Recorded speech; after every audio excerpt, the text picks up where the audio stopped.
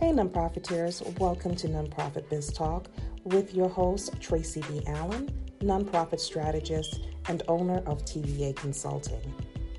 Nonprofit Biz Talk is about empowering nonprofit leaders with the knowledge, skills, strategies, and concepts to manage, build, and grow a nonprofit organization that will positively impact the community you serve.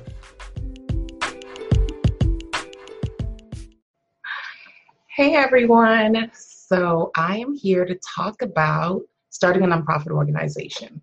So the title of today's live is, so you want to start a nonprofit, now what? And I know a lot of people have some misconceptions about what starting a nonprofit actually entails. And I want to dispel some of those myths today and actually give you the right information, lead you in the right direction, and hopefully you will be able to decide whether starting a nonprofit organization is truly for you or you need to take a different route. So before you start a nonprofit, before you fill out any paperwork or anything, one of the first things I always suggest that the potential founder does is to do a personal SWOT analysis. And I know we've all heard about SWOT analyses. So it is your strengths, your weaknesses, your opportunities, and your threats. So what are your strengths? Do you have what it takes in order to actually make a go of this nonprofit? So do you have the knowledge and the skill set to do so? Do you have the financial means to float the nonprofit organization until it starts making a profit? Do you have the connections within your community to actually build the infrastructure and the exoskeleton that you need to sustain an actual thriving, sustainable, successful, profitable nonprofit organization? So those are the strengths that you need to think about. So what are your weaknesses? What don't you know that you need to gain knowledge on? And if you don't have the time to actually acquire all of the knowledge, or you don't have the skill set to do certain things, who are you going to partner with? Whether it's another organization for free, or you're going to hire someone to help you. Because contrary to popular belief, you do need money to start a nonprofit organization, and you do need money to run a nonprofit organization. And starting up a nonprofit organization is not free of charge. So those are the weaknesses. What weaknesses do you have that, may hinder the success of the nonprofit? So for instance, if you're an introvert and you don't like to talk to people, you don't like to go out and make connections, that may be a hindrance for you when starting a nonprofit organization. So you need to figure out what are your weaknesses. Then your opportunities. Your opportunities are your connections. Who are you connected to? That is connected to someone else. That is connected to someone else that can help you to further your mission. What organizations have you looked at that you can make those connections in order to excel the mission of your nonprofit organization? And then your threats. What are your threats? Your threats can be closely associated to your weaknesses. What do you have that's standing in your way, either in your personal life, your professional life, or knowledge-wise, that is going to threaten the success of your nonprofit organization, since you're the person who's going to be at the helm? Now, if you do your personal SWOT analysis and you come out with more negatives than positives, then you need to figure out a way that you are going to combat those and make them into positives. Or maybe at this time, it's just not a good time for you to start this nonprofit organization. Maybe you need to go in a different direction, like volunteering with a nonprofit organization in your area that has a similar mission to the one that you were looking to solve. Now let's talk about the mission. That's the second thing you need to do before you do anything else, is clearly define your mission and vet your mission. So a lot of people want to start nonprofit organizations because they're passionate about something and they feel like they want to help the entire community to overcome whatever it is that they see as their mission. But in a lot of cases, your mission may not be valid for the community, meaning that because your neighbor's daughter is pregnant and 2 houses down, there's someone else that's pregnant, doesn't mean that you have a teenage pregnancy epidemic in your community. So you know 2 people that's very close to you that's pregnant. So all of a sudden you feel like, oh, wow, we have a teenage pregnancy problem in the community. Let me start a nonprofit organization to solve it. And it may sound funny to you, but I'm telling you, there are people who do stuff like that. Or you may know 5 people in your parent group that have autistic kids. Does that mean that your whole community has an autistic, you have a community of people that have autistic children? No, you need to now vet your mission, your potential mission, by doing what I like to call a feasibility study or market research. You need to actually do what I call boots on the ground, have a survey and find out how many people in your community actually relate to the mission. They actually have a problem that needs to be solved. If it's 5 people and you have a community of 50,000, you don't need to start the nonprofit. Now, if you have, say, let's say 300 kids in your community, and maybe 30% of those kids are autistic, or 30% of those girls are pregnant and teenagers, you may have a problem that needs to be solved. The second thing that you need to figure out is who else in your community, what other nonprofit organizations are tackling this problem already. Because if there are other nonprofit organizations tackling this problem, then you need to talk to the ED of that nonprofit organization and figure out whether or not there are gaps in their services that you may be able to fill, or are they effective enough that they are actually containing the problem. That means that they're serving at least 90% of the market. Now, if they're not serving 90%, they're only serving about 60%, then that's an avenue for another nonprofit organization to come in and pick up that other 40%. But the worst thing that you can do in a nonprofit industry is to duplicate services within the community. If there's an organization within your community already effectively serving that populace, you do not want to come in and duplicate services, therefore diluting the funding pool. It's already hard enough to get good sponsors, donors, and grants for nonprofit organizations. You don't want to come in and now battle with an organization to have that same funding pool. You're better off going in and pitching your program or service to the existing nonprofit organization, therefore joining forces versus actually being decisive. And most of the time when that happens, the newer organization ends up failing because you don't have the momentum or the force. You may think you do, but when you go and you realize how hard it is, and if you're not ready to really battle, you will lose at the game because they've already locked down a good percentage of the community for donations and support and such and alike.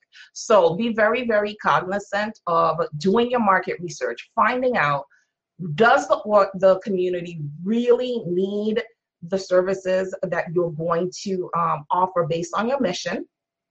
Okay. How do they need those services? When do they need those services? That is something that you need to think about as well, because I may think that, okay, this population needs the services in one way, and then you come to find out that they need it in a different way. Let's take homelessness, for instance. A lot of people want to bring homeless people into a facility to feed them, like a soup kitchen. But truth be told, a lot of homeless people don't want to come in off the streets because they're afraid of a myriad of different things. One of them, they have, a lot of them suffer from mental illness, and they have a lot of, conspiracy theories that if they come in this and that the other is going to happen to them. So a lot of them would prefer to be served where they are. So if you're going to start feeding the homeless, then opening a soup kitchen may not be the right thing, but actually going out and doing outreach may be a better avenue for you. So making sure that you understand what your audience is going to need, which is your clientele, and how they're going to need it, how they're best going to utilize whatever it is that you're going to be offering. Now, when you do your personal assessment, and you do your market research of the community, and you decided, okay, XYZ organization seems to be doing a pretty good job at handling this, but I see a gap in their services, the services that they offer, and I think I have a program that can really speak to this gap. Then you need to go in and have a discussion, have your proposal ready, and talk to the nonprofit organization, and they can probably get you in there if they have disposable income, or they can write a grant to get your program in there. But because you see a need, the biggest thing I want you to take away from this, because you see a need doesn't necessarily mean that you need to start a nonprofit organization. There's volunteering, there's pitching your programs, and there's just doing your own thing. Everything does not need to be a nonprofit.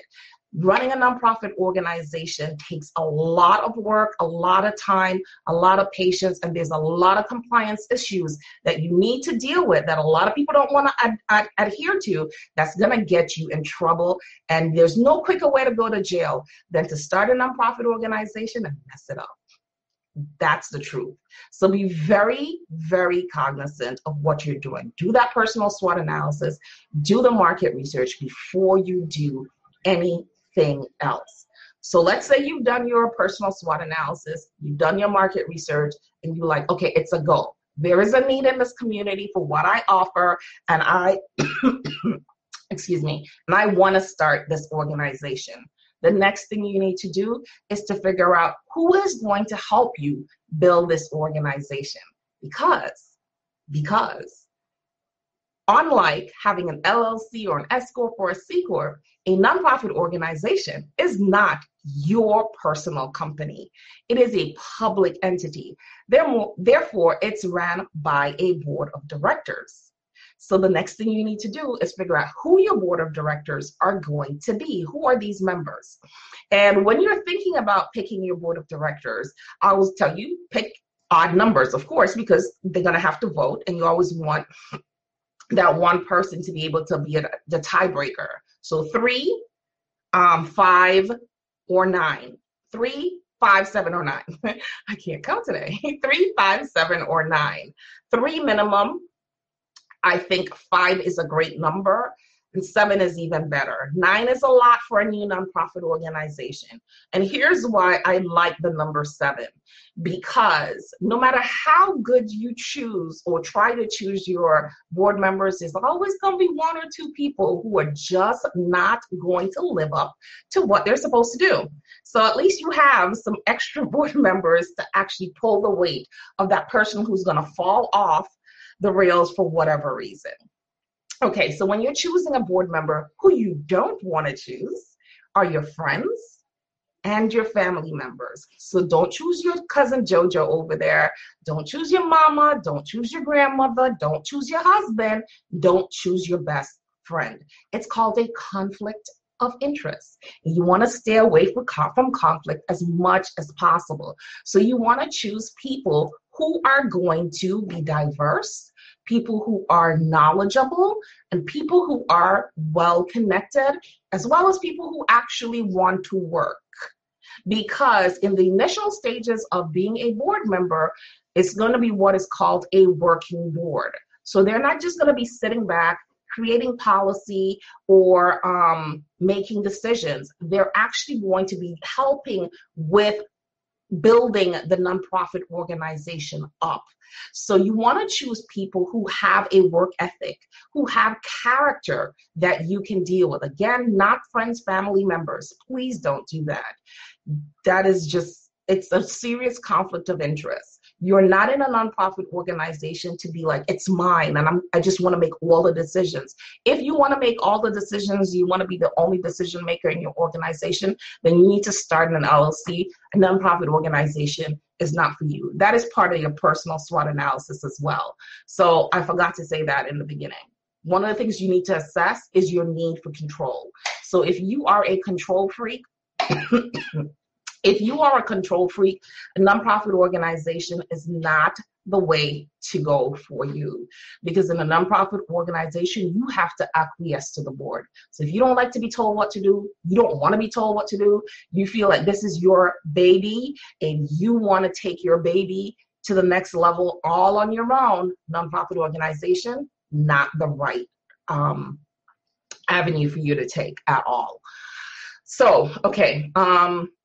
So your board members diverse in age, diversity in ethnicity, diversity in sex. You want to make an education. Want to make sure that your board looks like the people you're serving.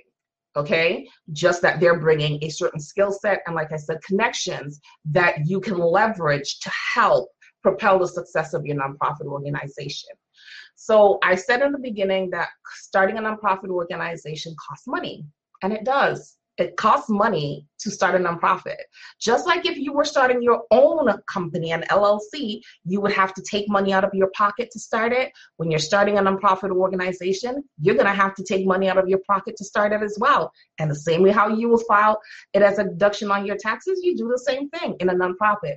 So starting a nonprofit organization does not mean that the setup is going to be free. It doesn't mean that somebody's going to hand you everything on a silver platter because you're starting a nonprofit organization. That is not the truth, because the none in nonprofit does not mean no profit. Okay, so the first line of defense when it comes to fundraising in a nonprofit organization, besides yourself, because if you don't invest in what you believe in, who else is going to invest in it? Should be your board members. So you should be charging your board members what I like to call dues, but it's actually, they're just donating to the organization. So you need to set a figure that you figure your board members can afford, and that is what they will pay every year to the organization as a donation, as a sign of faith that they actually believe in your mission and vision and they want to support it. That can be anything from $200, $500 a year, $1,000 a year. It's up to you. How they pay it is up to you. They have to approve it, of course, and make sure that it's something reasonable that they can afford. And it can be paid all at once. It can be paid quarterly, or it could be paid monthly. I would never suggest monthly because that's a lot of paperwork to deal with, but quarterly or yearly or biannually is a really good way to do that. So now that you have all your board members on board, you need to, of course, have them fill out the board package, which talks about the whistleblower, the conflict of interest, them understanding what their duties, their responsibilities are going to be to the organization. All that comes in a board package. Have them trained. This is the way I prefer to do it. Another consultant may not want to do it this way, but I find that this is the most successful avenue towards nonprofit success. When it's done backward or done in a different way, I find that it leaves too many gaps that are not filled, that leads to the default or the failure of the nonprofit organization in the long run. Because notice, we haven't filled out any paperwork yet, because you need to build your team first before you actually go and fill out any paperwork. It can't be done backwards, because this team needs to go on your paperwork. So how are you going to start paperwork if you don't know who your board of directors are going to be? So make sure that you get your board together, that they're on board, they sign all the documents, they understand their roles, they understand their responsibilities, and they're ready to work. If you can't do the training on your own because you are not knowledgeable enough, then you need to bring in a consultant at that point in time to do some initial board training to make sure that board members understand their roles and responsibilities. There's nothing worse that you can do than to bring board members on. They don't understand what they're going to be doing, and then you spring something on them. That is a board member who's going to run for the hills and talk poorly about your organization. You don't want that to happen. So now that you have all your board members on board, that's a pun. But anyway, now that you have them, invested in your organization, the next thing that you need to do with your board members, because remember, they are the governing body of the nonprofit organization, is to go ahead and incorporate on the state level as a nonprofit organization. So you'll go to your Secretary of State's office, fill out or online. Most states have it online now. you'll go ahead and you will fill out the paperwork and pay the fees necessary to incorporate on the state level as a nonprofit organization. Now, in the nonprofit industry, we use the term nonprofit very loosely. So a lot of people tend not to understand the difference between a nonprofit and a 501c3. A nonprofit is a state entity. So just like an LLC or S Corp or C Corp or sole proprietorship, a nonprofit is one of those entities that you can choose to incorporate on the state level. After you've incorporated on the state level, you need to sit and create your business plan for starting this nonprofit organization with your board members. They have to buy in to the mission and vision of the organization. So you will sit down, make sure that the mission and vision is clearly defined, and that you can start, that everyone is on board with what needs to happen in this nonprofit organization, how it's going to happen, and who is going to be responsible for the different facets of what's going to happen in this organization. So you've incorporated on the state level, you've planned out your, you've done your business plan. Now you are ready to fill out your 501c3 documents. So that's with the IRS. But you have to become a nonprofit on the state level before you can fill out and be approved on the state level before you can fill out your 501c3 tax exempt documents with the IRS. And on that level, you can either fill out one or two. Of course, you know, you have to get your EIN number, if I forgot to say that. And you get your EIN number before you do your nonprofit on the state level. You can either do the 1023 form with the IRS, or you can do the 1023 EZ. So the difference is the 1023 EZ costs $275 to complete. You usually get that back within 2 weeks to 6 weeks. I've seen people who've even gotten it back in a week. So 2 weeks to 6 weeks, maybe longer. So don't quote me on that. But if they don't have a lot going on, you get it back really quickly. It's $275. But the thing with the EZ, which is a lot of people filling it out because it's only 2 pages long, it's not very hard to fill out, is that you are only allowed to make up to $50,000 a year for the first 3 years. And you're only allowed to have $250,000 in assets. Now, if you are serious about making impact in your community, I don't know how you're going to do that with $50,000 a year. $50,000 a year hardly takes care of overhead. So you're not going to be drawing a salary, and the amount of impact that you're going to be creating is going to be pretty limited. Okay. Now, the other form is the 1023, which is a very long form. It could be roughly about 26 to 30 pages. And it costs $600 to fill out that form. But this form is very detailed. So in order to fill the 1023 out, you really need to have that business plan done prior to filling out the 1023, because a lot of the information that you're going to have to put on the 1023 long form is going to come from your business plan. That's why it's so important for you to actually fill that business plan out in its entirety before you go to the 1023. Okay. One of the other things I think I forgot to talk about when I talked about the board of directors, you should collect resumes from all your board of directors, because one of the things you're going to have to do is to create a corporate binder, and that has to be put into the corporate binder as well. And you need some of that information from their resume to put into your business plan, as well as over on the 1023. So now that you fill out your 1023, you are not eligible to start fundraising and getting monies from people and telling them that they are going to get a tax write-off, unless you get that determination letter back from the IRS that's saying, yes, we have approved you as a 501c3 tax-exempt organization. You should not be partaking in illegal fundraising.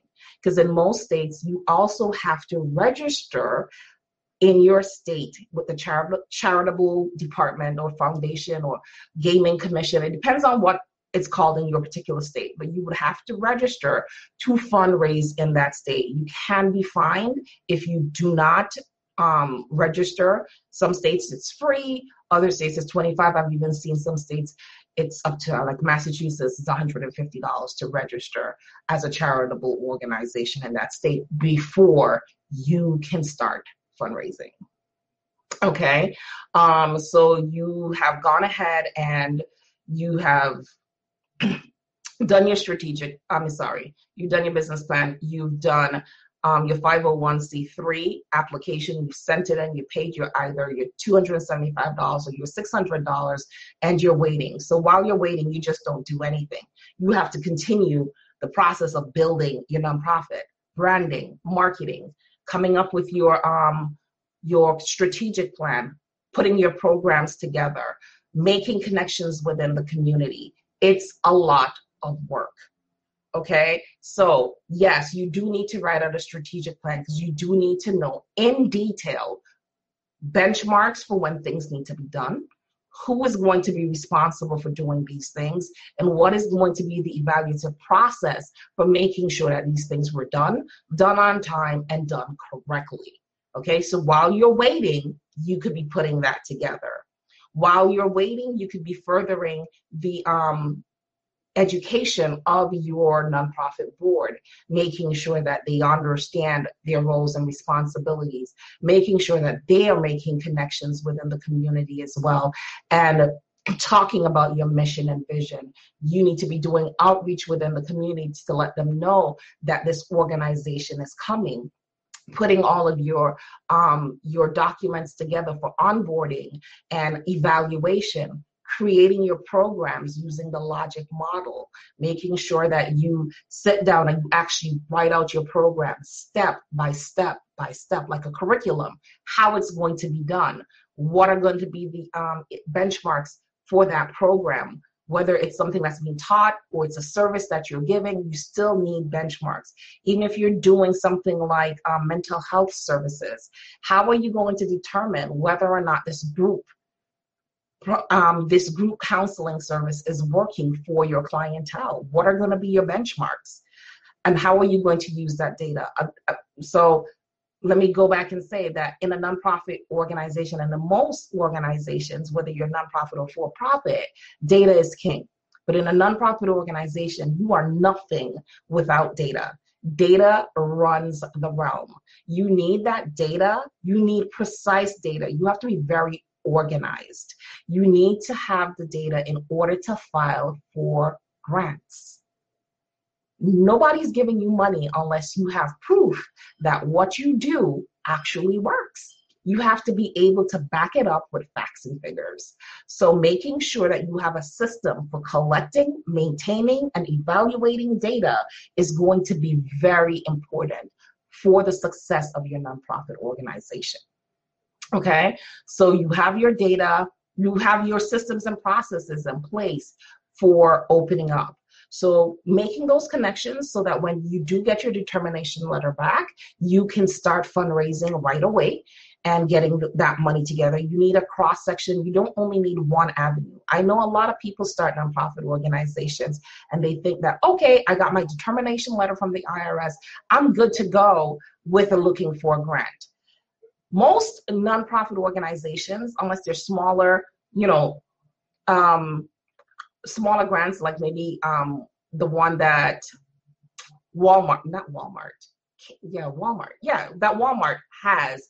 Most people that start nonprofit organizations are not going to be eligible for major grants for 2 to 3 years, maybe even more into the process. Definitely not viable for federal grants, because any organization that you go to, any foundation that you look to apply to for grants, want to see a line of success. They want to see that you implemented, you evaluated, you made changes, and the success of your program, the outcomes are consistent from year to year.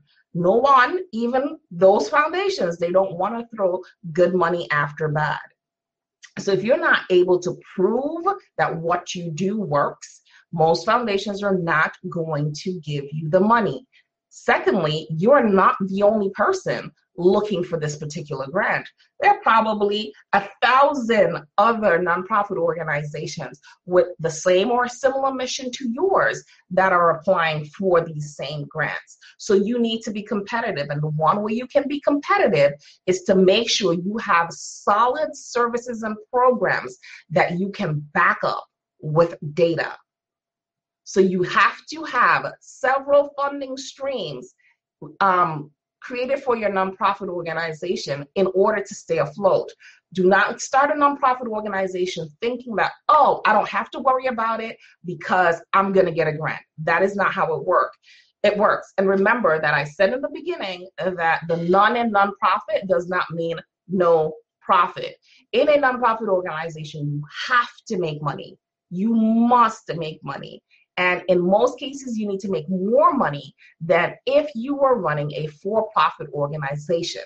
Because in a nonprofit organization, you are not charging full price in most cases for the services that you offer. You are charging on a sliding scale.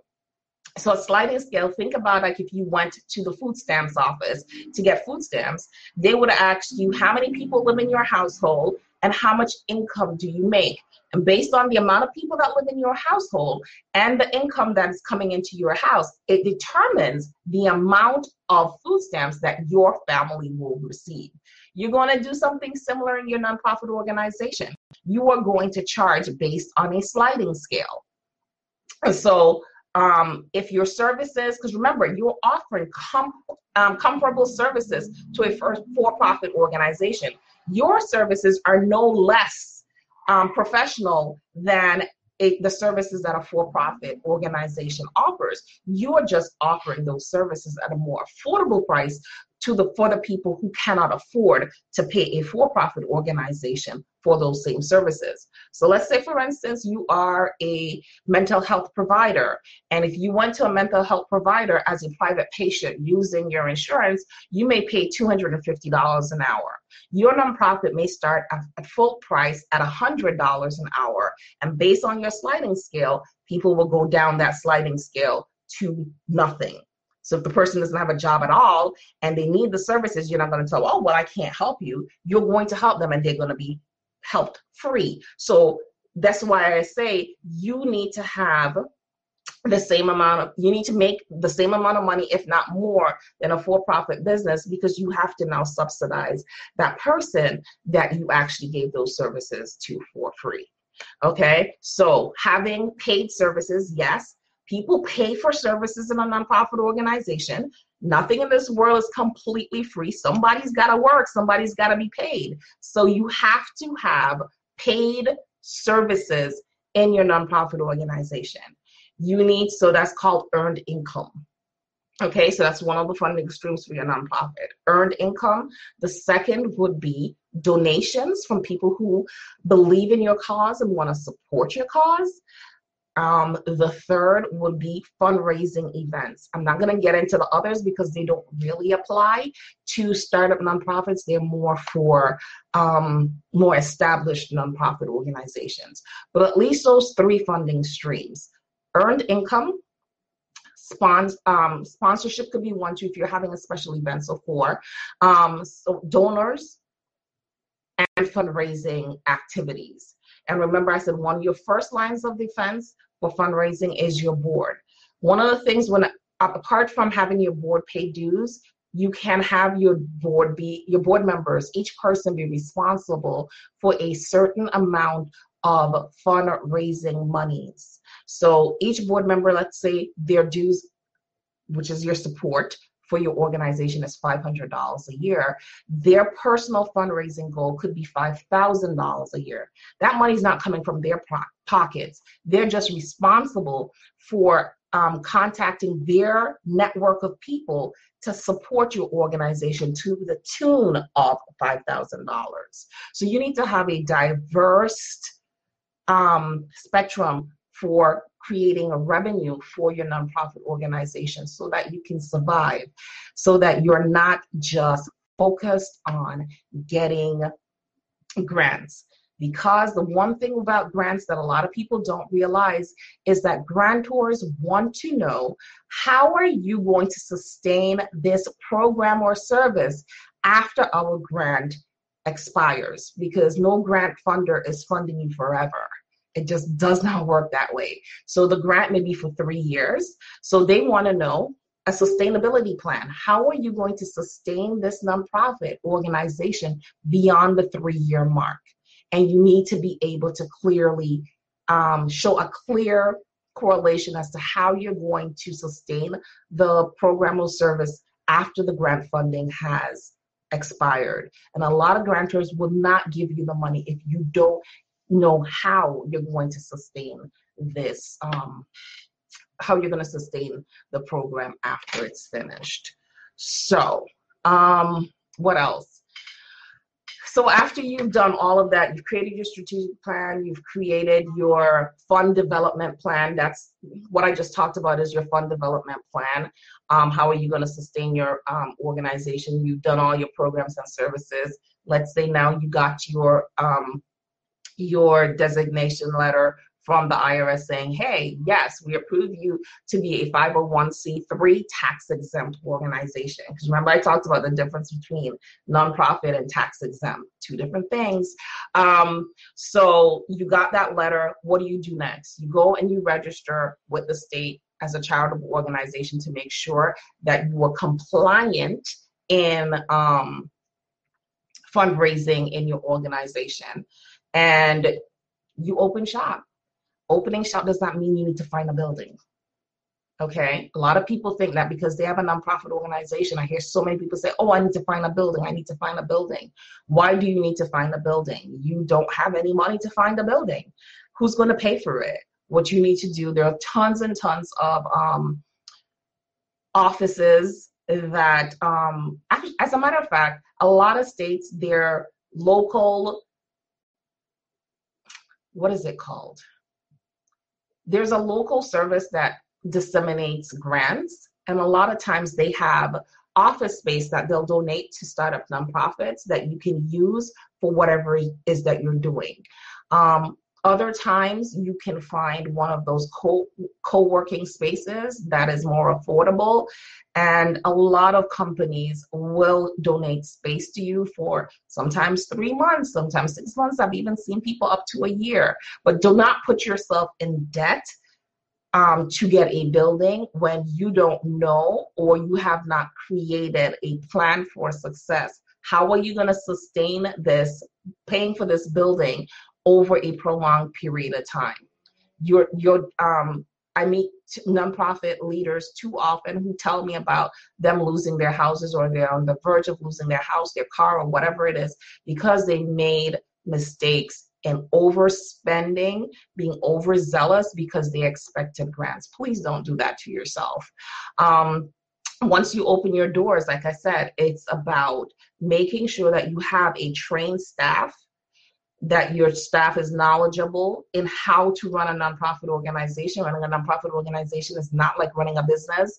There are similar avenues when running a nonprofit organization to running a business, but there are some compliance issues that you cannot do in a nonprofit that you can do in a business.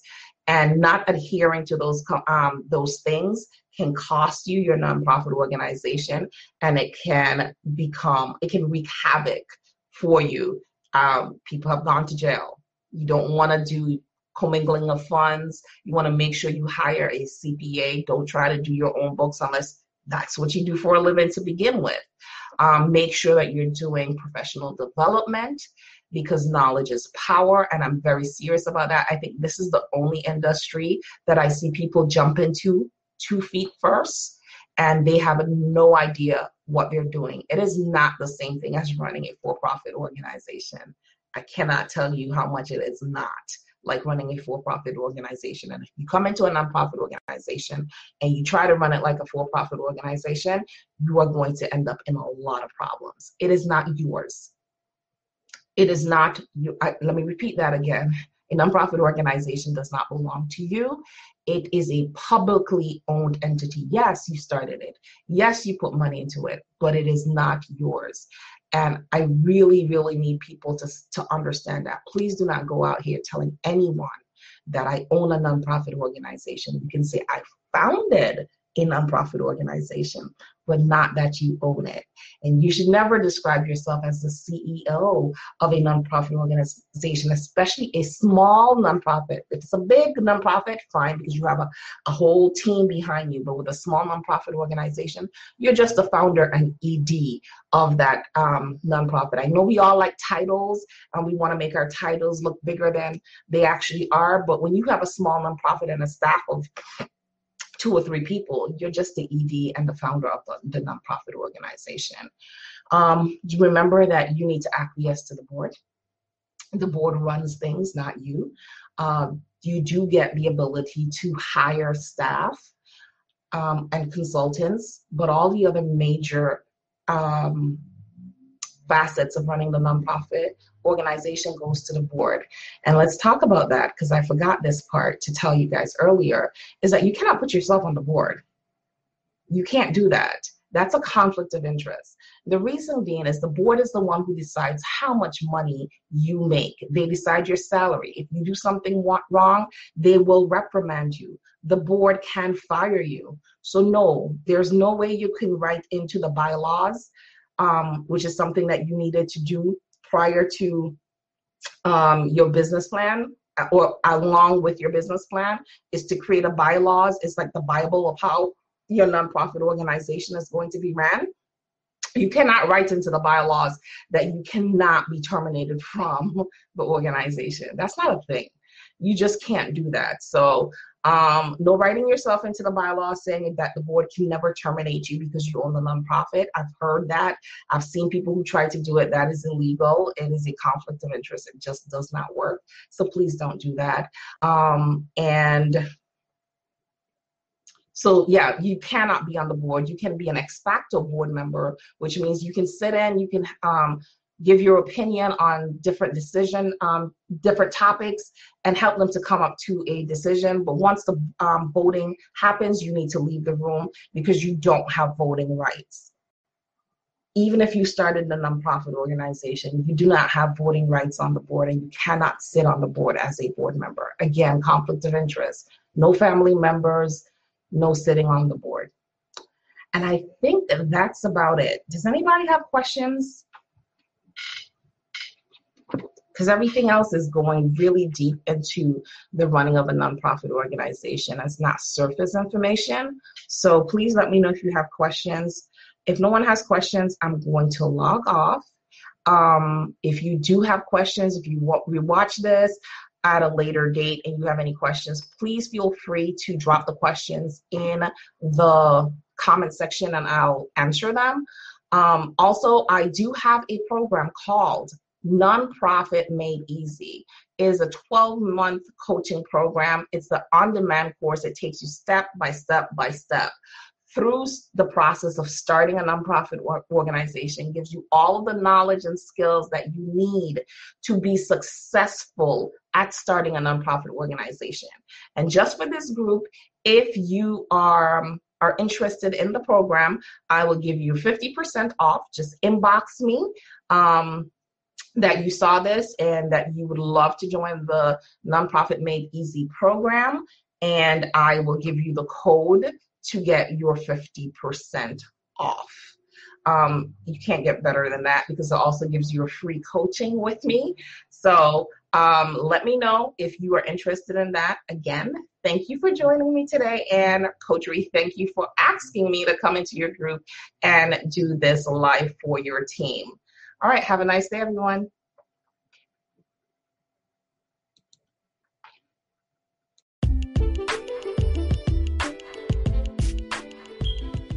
Okay, nonprofiteers, that's it for today. Thank you for joining us, and remember that there's someone in your community counting on the services that your organization offers, and it is your job to make sure you get it right.